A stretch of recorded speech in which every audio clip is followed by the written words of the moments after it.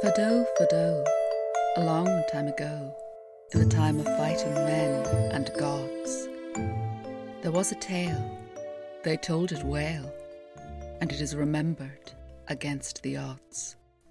And so there was to be war between Connacht and Ulster.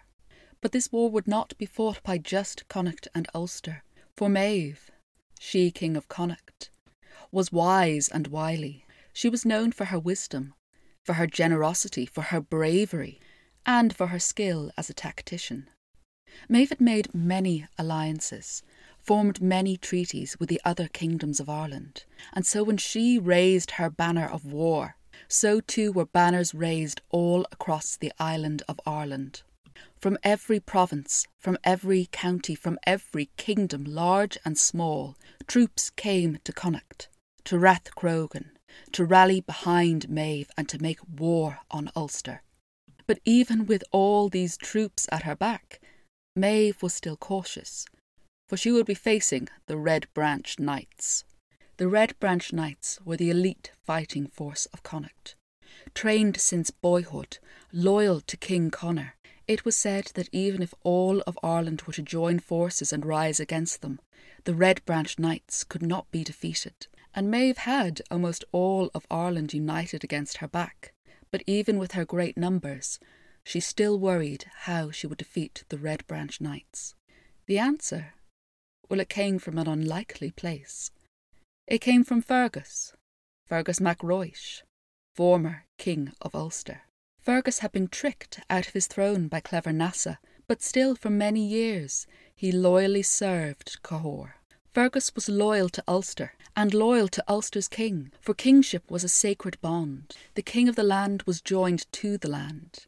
He entered into a mystical marriage with the goddess of sovereignty, and while he was a good husband to her, was a good steward of his kingship, she would smile on him.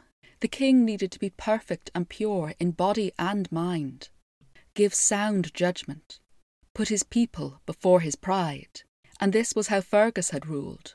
And this was how the boy King Conor had ruled, listening to the whispers of his mother Nessa. As a boy, Cahors had been the ideal of kingship, but as he grew into manhood, that changed. Fergus watched the change, saw his king grow proud and make ill judgments.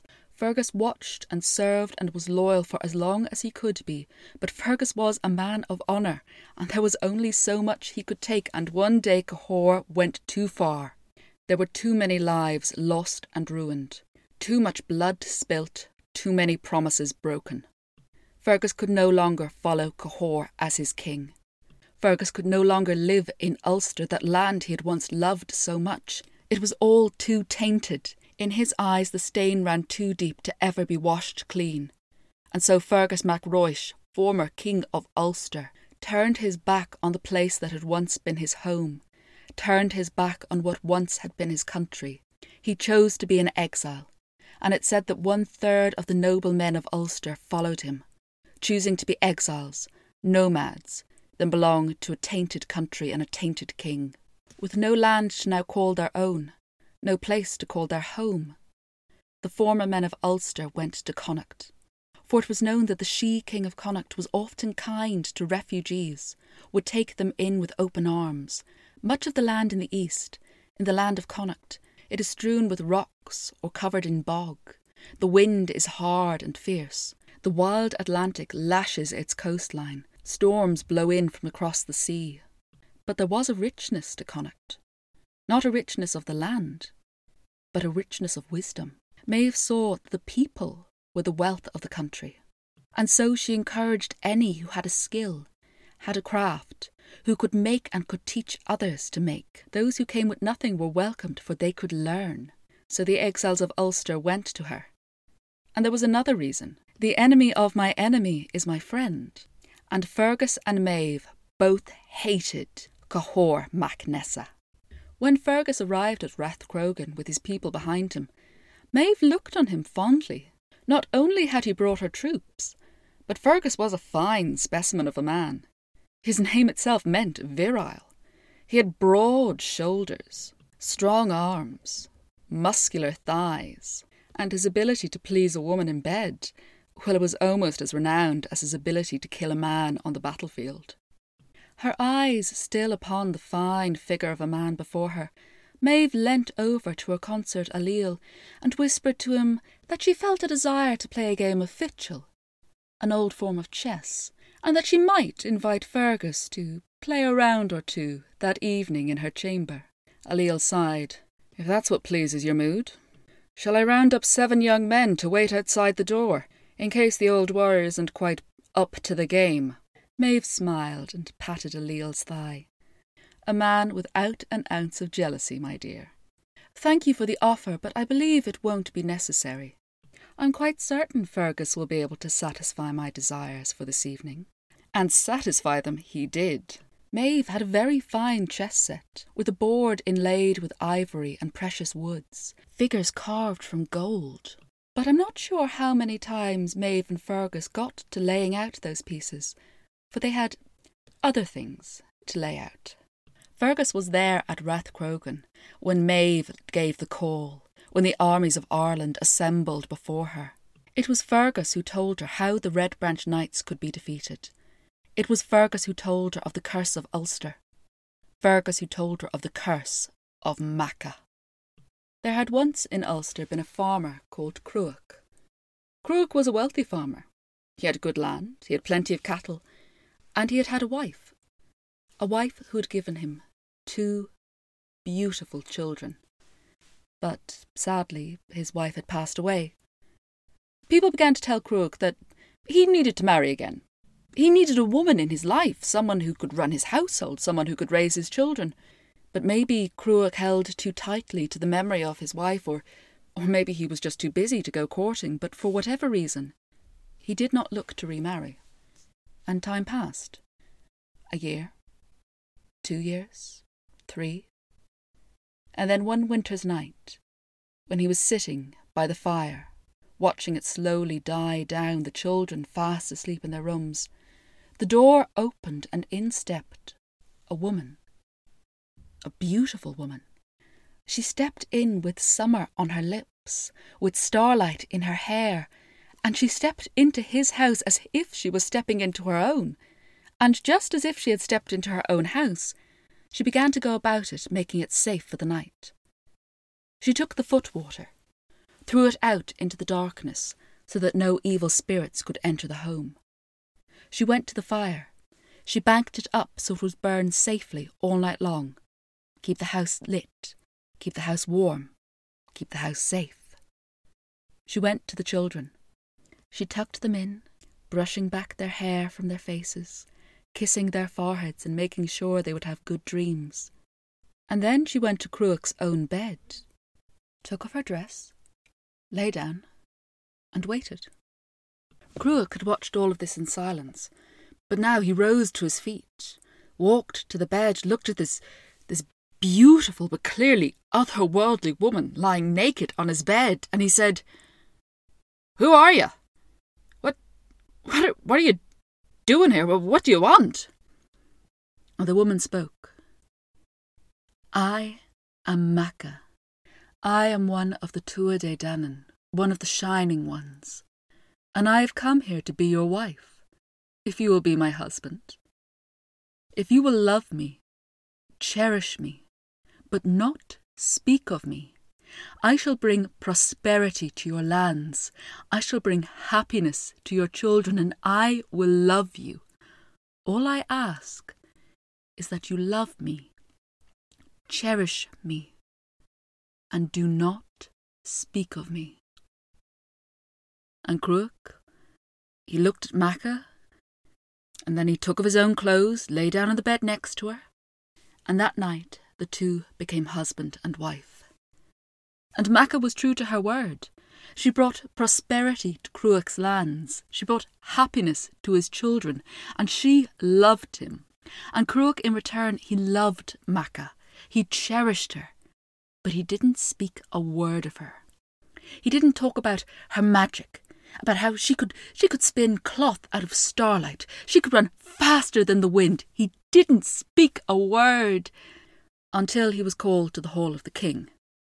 It was the time of year when men of note were called together to give accounts of themselves, and Cruach went, and there were many tales told that night, much boasting and much drinking. Towards the end of the evening, the king brought out one of his horses. He began to praise the horse. There was no faster creature in Ireland, no faster being in all the lands. And Cruach, who by this stage had probably had maybe one too many, said, "Yeah, I bet Mac is faster." And silence fell on the hall. All there knew that King Conor, King Cahor, well, he was a proud man, and you didn't speak against him, not unless you could back up what you were saying. The king called, "You, farmer, if you've got something to say, we'll say it loud so that we'll all hear you." Cruach sheepishly got to his feet and said, "Well, Your Majesty, I was just saying that I was just saying that I think my wife could run faster than your horse." And the king said, "Well, let's put it to the test. Let's have a bit of sport. Guards, go to this man's house, bring his wife here. We're going to race her against my horse. And farmer, if your wife isn't faster, if she doesn't win the race, well, then I'll be taking your head." Guards went to Cruach's house. They burst in the door, and they found Macha sitting there by the fire. And they also found that she was full and round with child. Macha looked up and asked them, "What do you want?" "You, the king, he says you're to come with us. You're to race against one of his horses." "What? No, you can't be serious. You can't race a pregnant woman against a horse. You can't. No, stop!" But the guards didn't listen. They grabbed Macha and they dragged her towards the hall. Macha turned to the men assembled there, to the members of the Red Branch Knights. Please, men of Ulster, you know this is not right. You know this is not just. You can't race a pregnant woman against a horse." But the men, they'd all taken up the cry started by King Conor, by King Cahor, and they were all screaming, "Race the woman! Race the woman!" So Macha, she turned to the women of Ulster. Please, women of Ulster, you who have children, you who know how dangerous this time can be, please, I beg you, do not let your men do this to me." But the women of Ulster, they just turned away. And so Macha was dragged outside, was lined up with the king's horse. King Conor, King Cahor, he stepped forward and he said, 3 times ye shall race around the hall, and woman, if you do not beat the horse, your husband's head shall be the price." And so the race began. And Macha, she was one of the 2 a day, one of the shining ones. She could run faster than the wind. In the first lap, she was faster than the horse. She ran around. The people had never seen a creature move so quickly. She moved faster than the wind. She crossed the finish line for the first time, but just as she did, she stumbled. She let out a terrible cry, clutching at her stomach. She screamed because it was coming. The baby, it was coming. It was coming too soon, it was coming too early, but it wasn't just one baby. It was twins. She was pregnant with twins and they were coming now, but still she kept running. She ran as the pain, it was ripping her in two. She ran. The people saw her run faster than the wind, faster than the horse, the blood trickling down her legs, forming pools as she ran. She crossed the finish line for the second time, screaming in the agony of it, but still she ran. Macha ran faster than the horse. Macha ran faster than the wind. She crossed the finish line for the 3rd time. She won the race, but lost the children. 2 wet bundles. They would have been a boy and a girl. They came too soon. They came too quickly. They got tangled up in each other, and they strangled themselves, trying to breathe. Macha lifted the bodies of what would have been her children. She held them tight to her breast, and then she turned on the people of Ulster. She turned on them and she laid down her curse. In their hour of greatest need, when the armies of their enemies assembled on Ulster's borders, every man old enough to grow a beard on his chin would be struck down for 9 days and 9 nights with the pain of labour. Every warrior, every champion, every member of the Red Branch Knights.